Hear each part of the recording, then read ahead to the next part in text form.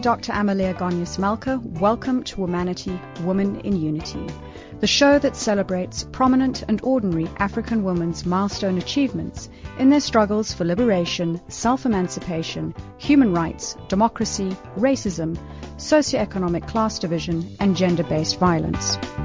Joining us on the line today is Ms. Liesl van der Merwe from the Inkatha Freedom Party, who serves as a Member of Parliament and sits on several committees, such as the Committee on Multi-Party Women's Caucus, the Joint Committee on Ethics and Members' Interests, the Portfolio Committee on Home Affairs, and the Portfolio Committee on Social Development. Welcome to the show. Thank you very much. It's really lovely to be here, and thank you for that great introduction. Ms. van der Merwe, over the course of this series, we've spoken to several female members of Parliament from the Democratic Alliance, the Economic Freedom Fighters, the Freedom Front Plus, the African Transformation Movement, and now today the Inkatha Freedom Party. I'd like to say that there's been two common points of conversation that have emerged, one being about service to citizens and holding government to account for respective departments to deliver on their mandate, and the second is effecting meaningful change. You serve on 4 committees, and in the committees that you're part of, do you feel that there's adequate representation of women, and are their voices heard?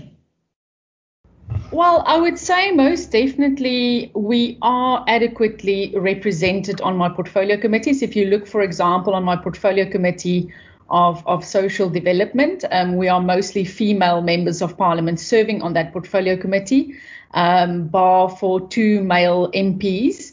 On my Home Affairs portfolio committee, we are also a 50% representation there. I do think that our voices are heard. I do think that as female members of Parliament, we do drive issues around the emancipation of women. We make sure that we do lobby in our various committees for our departments to focus on projects for women. We also do speak, for example, in our committees about issues such as the employment of women in our various committees. So I do believe our voices are heard, but I guess the question becomes whether us being represented in the numbers that we are on our various portfolio committees, whether our voices result in real change for women on the ground, for the women that we represent. And I don't necessarily think that representation always directly translates into real change for women on the ground. So I would say we are fairly well represented. I think we do drive and speak for gender equality and empowerment of women in those various portfolio committees. But again, it goes about, as you said in the introduction, whether our voices being heard translates into real change for women. Because at the end of the day, if our voices are not strong enough to hold to account the various departments and the roles and responsibilities that they've got towards women in the execution of their duties, then at the end of the day, that doesn't translate into the empowerment of women in the communities that we serve on. But we are well represented. Representation is always a positive, and I do want to dwell a little bit later on in terms of the aspects of driving meaningful change. So we'll discuss that in a moment. But staying currently with the portfolios that you sit on, and you mentioned the fact that one, obviously we've got strong representation of women, and part of having that representation means that women's issues do get heard. So can you tell us about a few of the priority points or focal areas in relation to women on the portfolio committees that you serve on, specifically in Home Affairs and Social Development? So we know that, of course, the Department of Social Development focuses heavily, well, its entire budget, most of its budget is spent on SASSA. So we know that women bear the brunt of poverty. We know that women remain on the fringes of the economy. We know that it's female households, about 75% of female households in rural areas, for example, are female-led. So the work of SASSA is very important because if SASSA is not working, if, for example, SASSA queues are very long or the application processes for grants are very difficult, then of course that impacts directly on women. So in our Portfolio Committee of Social Development, we've spent a lot of time. I served during a time when SASSA was going through a lot of difficulties. And I think we have managed to stabilize SASSA in such a way that it's a more responsive entity currently that it helps to alleviate poverty. And like I said, the face of poverty in South Africa, unfortunately, is still a female face. So we, and of course, also in that portfolio committee, although South Africa now has a national strategic plan to fight gender-based violence, the main lead department in the fight against gender-based violence, although I don't think that they're doing enough, is the Department of Social Development. So we do, we do focus on those issues quite a lot, which of course has got a female face, and we know gender-based violence in South Africa is a crisis.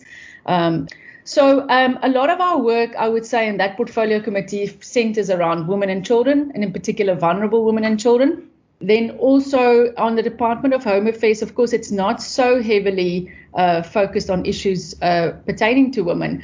But what is also encouraging is that of late in this year's annual performance plan, the Department of Home Affairs will now also be focusing on gender-based violence awareness programs. And of course, we lobby as female parliamentarians, for example, that there must be special arrangements when a woman with a child, for example, visits Home Affairs offices, that they should be treated differently. And then, of course, also remember if the Department of Home Affairs is not functional, if also their systems are continuously down or offline, it means that in many cases women cannot access birth certificates for their children, and then they cannot access government services. So a lot of these issues that doesn't look like it's got a female element or a female face. Many departments, if they don't work or they don't deliver, it actually negatively impacts on the future and empowerment of women. Thanks for highlighting some of the work that's underway and also giving that perspective of how these departments affect or impact on women. One of the committees that you sit on is the Multi-Party Women's Caucus. I'd like to hear what your views are on the role of the Multi-Party Women's Caucus to accelerate issues facing women in the country, whether it is aspects of gender-based violence, to pay parity, to equal opportunities in the economy, as well as components of paid care labor. Look, I'm going to be very honest. I think the Multi-Party Women's Caucus, it's a great initiative because at the end of the day, where it comes to women's issues, all of us as female MPs need to stand together to obviously fight for the real and meaningful empowerment of women. So I would say it's a noble idea. It's a great initiative. But what we need to guard against as parliamentarians is this habit of getting into a situation where we end up having talk shops and workshops and seminars. And this committee, unfortunately, while it's got it sort of strives to make a meaningful impact on a variety of issues, whether it's on the delivery of free sanitary pads or fighting gender-based violence or addressing issues such as the chronic underfunding of shelters for women and children. This Multi-Party Women's Caucus doesn't have special powers for, special implementation powers. It doesn't have a budget, for example. So while there is good in that we get together as female MPs across the political divide and we do unite around issues, I would have liked to have seen a situation where maybe let's take the issue of the gender pay gap. Now, in South Africa, our parliament is very quiet where it comes to the gender pay gap, and yet the gender pay gap stands at 30%. And then if you go and look at legislation, I mean, it is legislated against. Companies cannot pay women less than they pay men. But it's about the fact that these laws are not implemented. And to that effect, this Multi-Party Women's Caucus, for example, if we are to be really effective, and I'm hoping that in months to come, we can take this type of approach. But ideally, one would then have to, call the Minister of Labour and Employment to this committee and ask him for sort of time frames in which, they can make sure that they, hold to account, implement legislation so that we start to address issues like the gender pay gap. Similarly, it was around 2012, 2013 that the then President Jacob Zuma announced that all indigenous schoolgirls should have access to free sanitary pads. Now, as things stand, we have not in the 7 or 8 years really moved. Government's not really moved on this pledge or this, offer that they made to young women. And we know that when young women do not have access to sanitary pads, they lose school days, and eventually it means that there's a gap in their education, or some girls even drop out. So in this instance as well, one should be calling to account the Minister of Finance, one should be calling to account the various role players in government that should have made this happen a long time ago. I mean, if we can roll out free condoms to the extent that we did in the various, you can walk into any public bathroom and have access, and men can have access to condoms. So if government was so successful in rolling out that project, then there should not really be a problem with the way they go about rolling out sanitary pads. And in fact, this campaign has been very erratic. I think some provinces have rolled it out and some haven't. So this committee, in essence, what I'm trying to say is it's a good initiative, but it needs to have a little bit more teeth. It needs to develop its own implementation powers, and that would mean that all of us would have to make sure that we call to account in front of this multi-party women's caucus the various ministers and departments that fail our women. So much of what you're saying reminds me of the point that if something gets measured, it gets counted. If something has got a budget, it becomes more accountable. And if you don't have the powers to drive something forwards, then you just don't get that type of traction. When you talk about the aspect of rolling out free sanitary ware, I was doing some rudimentary calculations, and I thought on average, if a woman will have her cycle, and she will be out of action for probably a week every month. That's 25% of a year. If you keep thinking about the accumulated effects of being out of school for 25% of the time, effectively 4 months of the year, you will never, ever be able to catch up. So it's a major hindrance. And if, as you say, if we could roll out free condoms, why on earth can't we roll out free sanitary pads to a generation that absolutely needs it? So that is exactly my point. What I don't understand is when we pay lip service often as politicians to a variety of issues. But for example, if we say we are really passionate about the empowerment of women, and I mean, this is something that our government has often said, that they do want to be seen to be part of empowering women and ending gender inequality. They want to see the emancipation of women. Now, if you look at that pledge or that commitment, that statement, and then on the other hand, you've got ample evidence to suggest that by not affording poor learners, especially in rural areas, access to sanitary ware, you are in fact robbing them of education, and in fact robbing them of their future potential. Then it really doesn't make any sense to me if we're saying on the one hand that we are so passionate about the empowerment of women, and then on the other hand we fail in rolling out the very basics that could empower our women. And this is a small thing that we could do really well to ensure that young women are able to stay in school. One thing that I'm very proud of is that in our last local government election, my political party, I was able to lobby the leadership of my political party to say that where we govern in the municipalities that we win, we should be able to, our mayors should be able to make available free sanitary ware to schoolgirls in those areas that need them.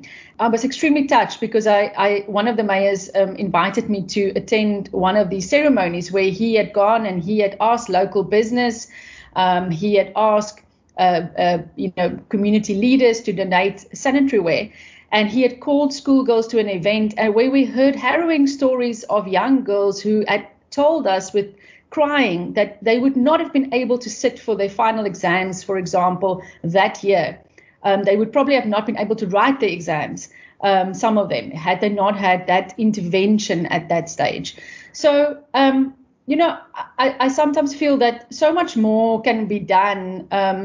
If you speak about, for example, fighting gender-based violence, and again, you think about the impact gender-based violence has got on families, on women, on their future prospects, on job opportunities. And then you think about the chronic underfunding of our shelters for abused women and children. In South Africa, we spend about 550 Rand on a prisoner in jail. So a man might have committed a gender-based violence crime. He goes to a prison. He's got access to 3 meals. He's got access to education. Our government spends 550 Rand on that prisoner.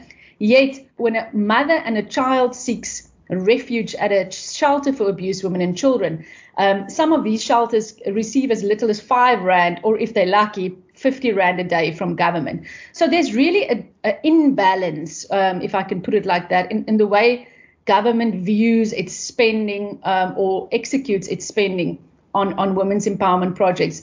So I think also our government has got to look at, they often talk about gender responsive budgeting, but our budgets are very, it doesn't have a female element to it. And yet we know that, when you put money into the hands of women, they spend it on their families, they spend it on their communities. So I think there needs to be a shift in the way we spend our money. And I think that will really have a very positive influence and impact on women and their lives. And ultimately, it will actually be a driver for change in South Africa as a whole.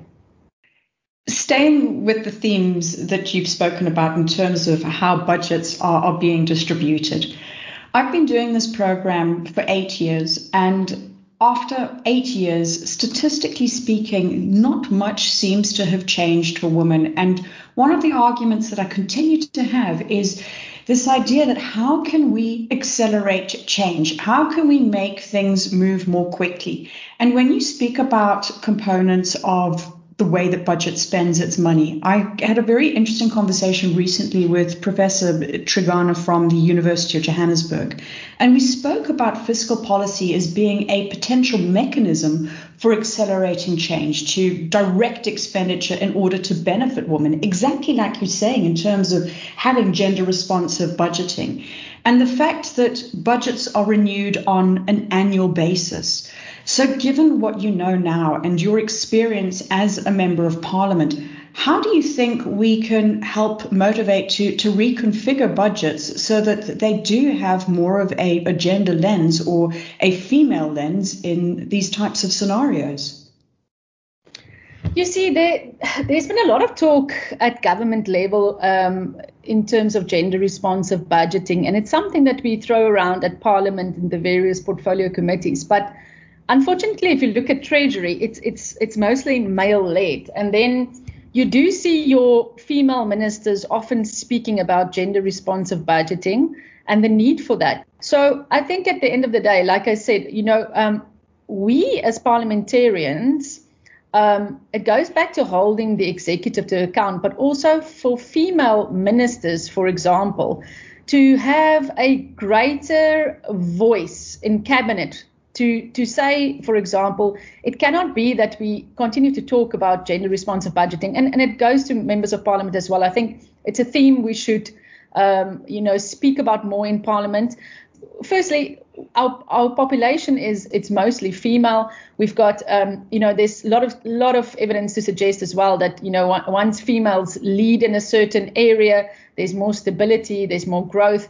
So there's definitely a need for us to go past talking about gender responsive budgeting and seeing to it that it's implemented as aggressively as we need it to be. But again, it goes back to us as female MPs using our voices as a collective together with our ministers, and to ensure that we start making those who put together the numbers and the budgets see the need and understand the need for budgets to have a female face and what that means in terms of how we can turn around South Africa. So I'm completely in favor of it.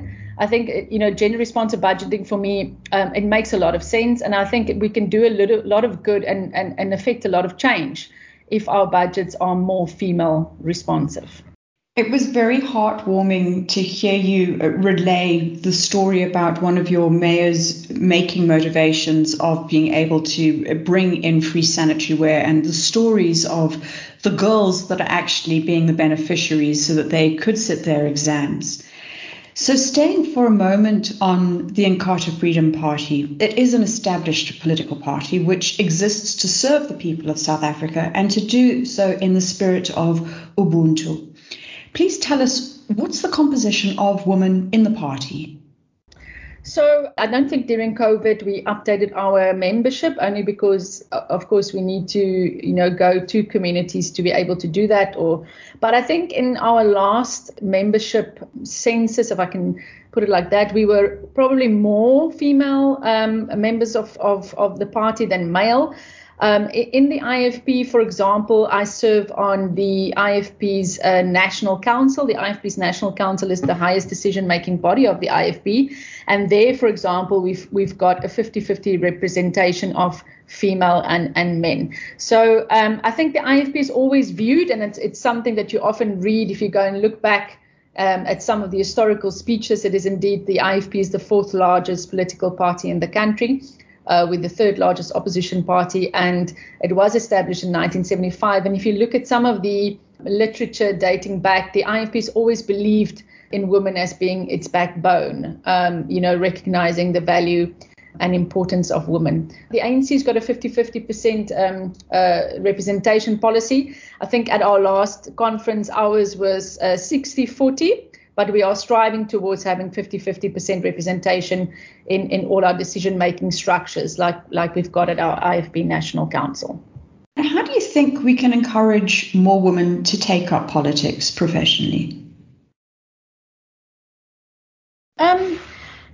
That's a difficult one, but I would say women, if you, for example, in my case, as a young girl growing up, I think I was about 10 years old when I thought to myself that I really wanted to make a change or be involved in being a part of change in South Africa. And I thought long and hard about it. I thought maybe I should become a lawyer, but something always drew me to politics. And when I started talking about my ambitions to be a politician, especially in the community where I grew up, people were very negative, and I can't even remember a single person who supported my ambition to be a politician. So I want to really say to women that, if you do believe that you want to make a change, you want to be involved in politics, you want to work for your community, and you are passionate about people and wanting to see a stronger, better South Africa, that nothing should stop you from being part of politics. I mean, if you look at examples currently around the world, we've got a female president now in Tanzania.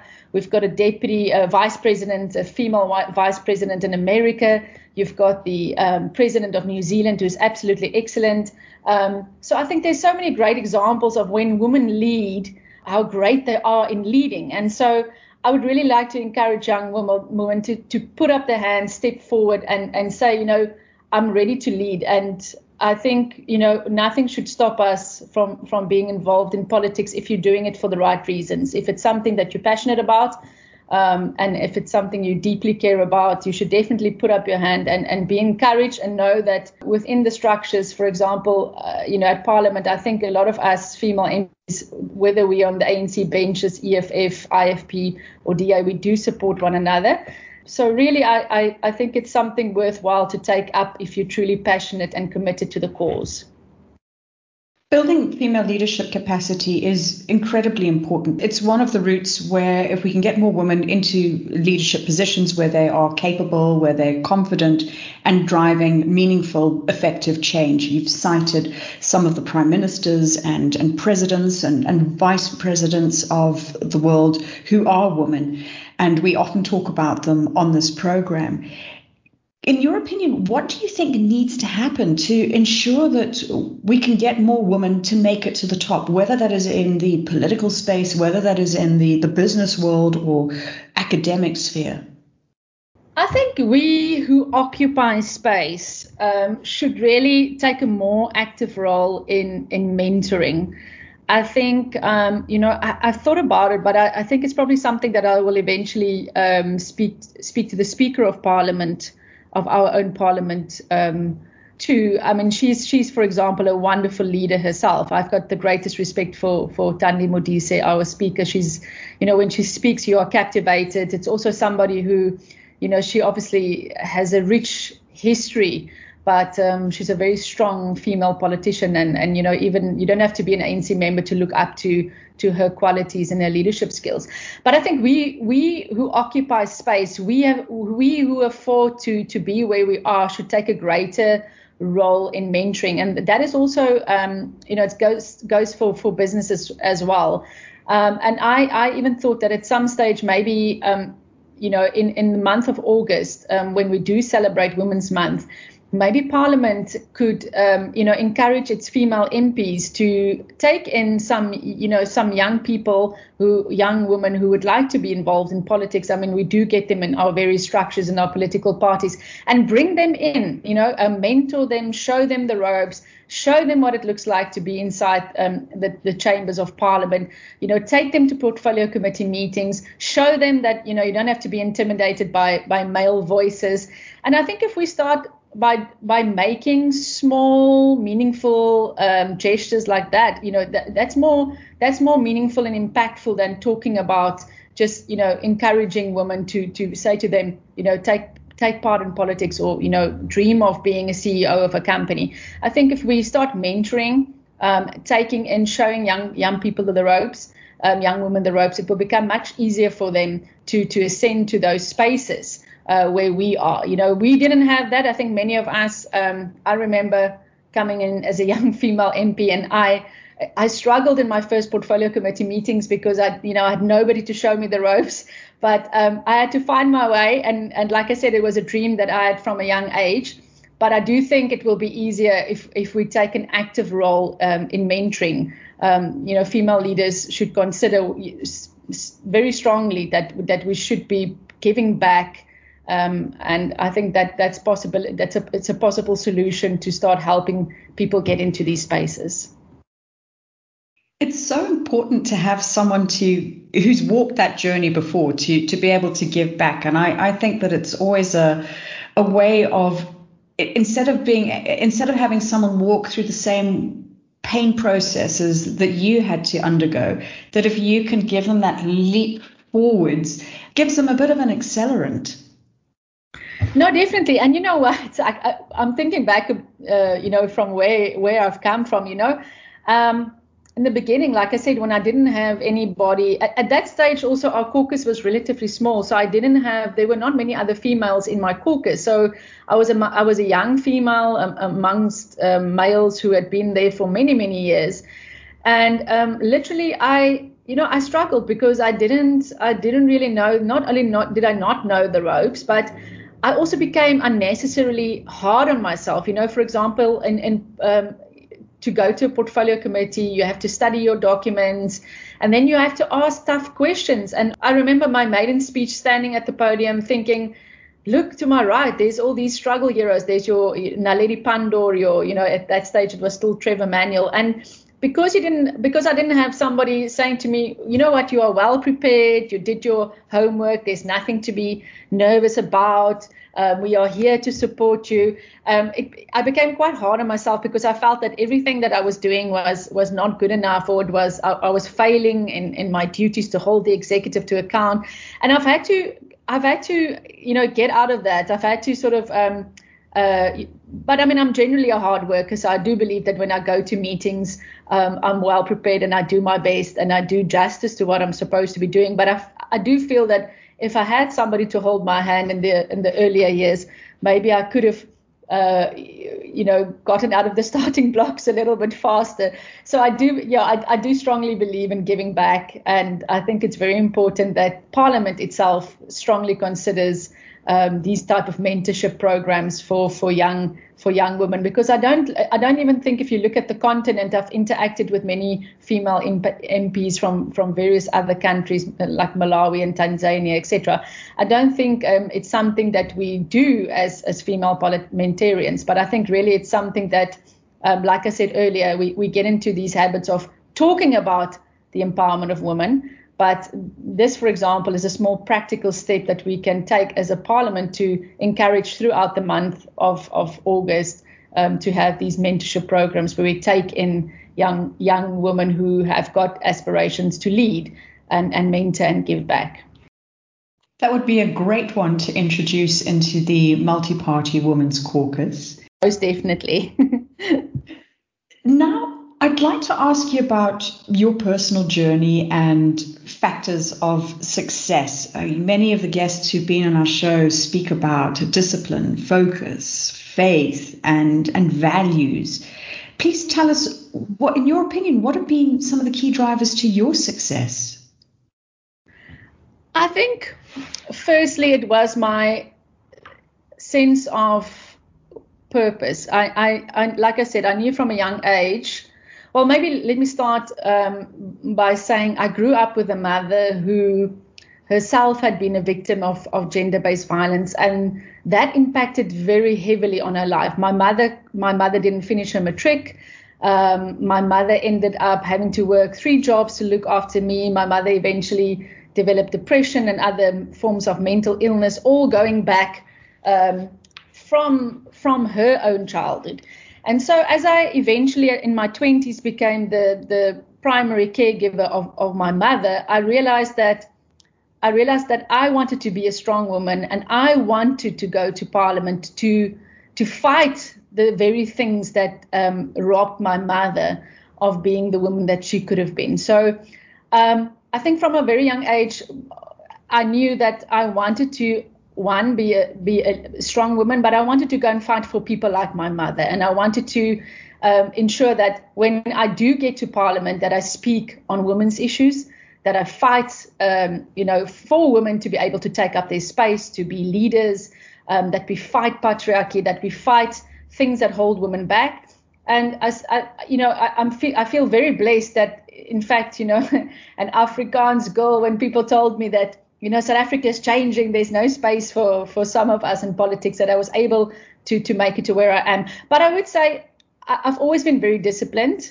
I've worked really hard in my life. I think if I even have to, at one stage I was working a day job, a night job, a weekend job to get me to where I am. So definitely I think my values, my hard work, my discipline, my focus, my drive, my sense of purpose, my sense of knowing what I wanted to get out of this process. And also I think at the end of the day, I went into politics for the right reasons. I'm not in politics to do anything else but to try and effect meaningful change for people like my mother. And so the journey has been a hard one, but a very enjoyable one, and I continue to be immensely blessed. But I really want to say that anything is possible if you've got a passion for what you're pursuing and if you're willing to work really, really hard. And I think that was my winning recipe, if I can put it like that. Can you tell us who've been some of the strong women in your life as you were growing up, or even today? I think I must say in my life, I've had a lot of strong female friends. I grew up, I went to a boarding school. So I formed a lot of friendships at boarding school. My one friend, she's a CEO of a company. I've got friends. I've been blessed in my life to have very, very strong female friends, and we've really supported one another. But, I've also looked towards other people in my life. At a young age, I was always watching Oprah thinking, this is a woman who also, she had been dealt some very tough cards in her life, but she made the most of it, and she's been such a success. And if you also look at her life story, and some of the difficulties that she had to overcome, not only as a black woman, but a child that grew up in a home where she was, she had a lot of difficulties with it, was abuse or poverty, and that she was able to transcend all of those difficulties. So, there are a lot of strong women that you can look up to. And she's definitely been one of them, but I've also been blessed to have good friends, strong female friends who have walked the journey with me. And they were all there when I made my maiden speech. So they were all there rooting for me. So I've been blessed in that regard. The sense that I get out of our conversation today is that from a very early age, you've always had this view of being able to have an impact, of being able to drive and create change. So as a young person growing up, tell us about some of the pivotal moments in your life. Well, I think, like I said, I mean, I remember very vividly I was 14 when South Africa moved from an apartheid state to a democratic country. I remember then saying to myself that, I wanted to be, as a young white South African, I wanted to be a part of this new South Africa. I wanted to build it into a better country. So I don't know, it's difficult because when you speak to other people, nobody really had this sense of wanting to serve, if I can put it like that. So my young age, but I was a normal child. I grew up in a working class family. I was blessed in the sense that I went to very good schools and I was able to even travel. I love traveling, so I was able to travel after school and then study journalism. I was a very, sports fanatic. Well, I was an athlete before I became a politician. Now all I do is travel and work. But I had a good childhood, but I had a very, like I said, with the challenges that my mother had. I was drawn to politics and wanting to be a part of a better South Africa. And lastly, as we close out our conversation today, I'd appreciate it if you could share a few words of inspiration or wisdom that you'd like to pass on to girls and women who are listening to us on the continent. I would like to say to young women that don't let anybody ever discourage you from your dreams. Your dreams are valid. If you can dream it, you can believe it, and you can achieve it. And really, I want to say to every young woman, if it's your dream to lead in whatever space, you can take up that space. And, don't be discouraged because some tell you that women have got certain roles to play in communities or society. We can be whatever we dream and believe that we want to be. And so I would really like to say to every young woman, and wherever you are, in whatever community you are special. And your dreams are valid, and pursue them and go for, reach for the stars, and I'm sure you will achieve it. That's such a great message. Reach for the stars. You have been listening to Womanity, Woman in Unity on Channel Africa, The African Perspective. And we have been talking to Member of Parliament, Ms. Liesl van der Merwe from the Inkatha Freedom Party, who serves as a Member of Parliament and sits on several committees. Thank you for joining us.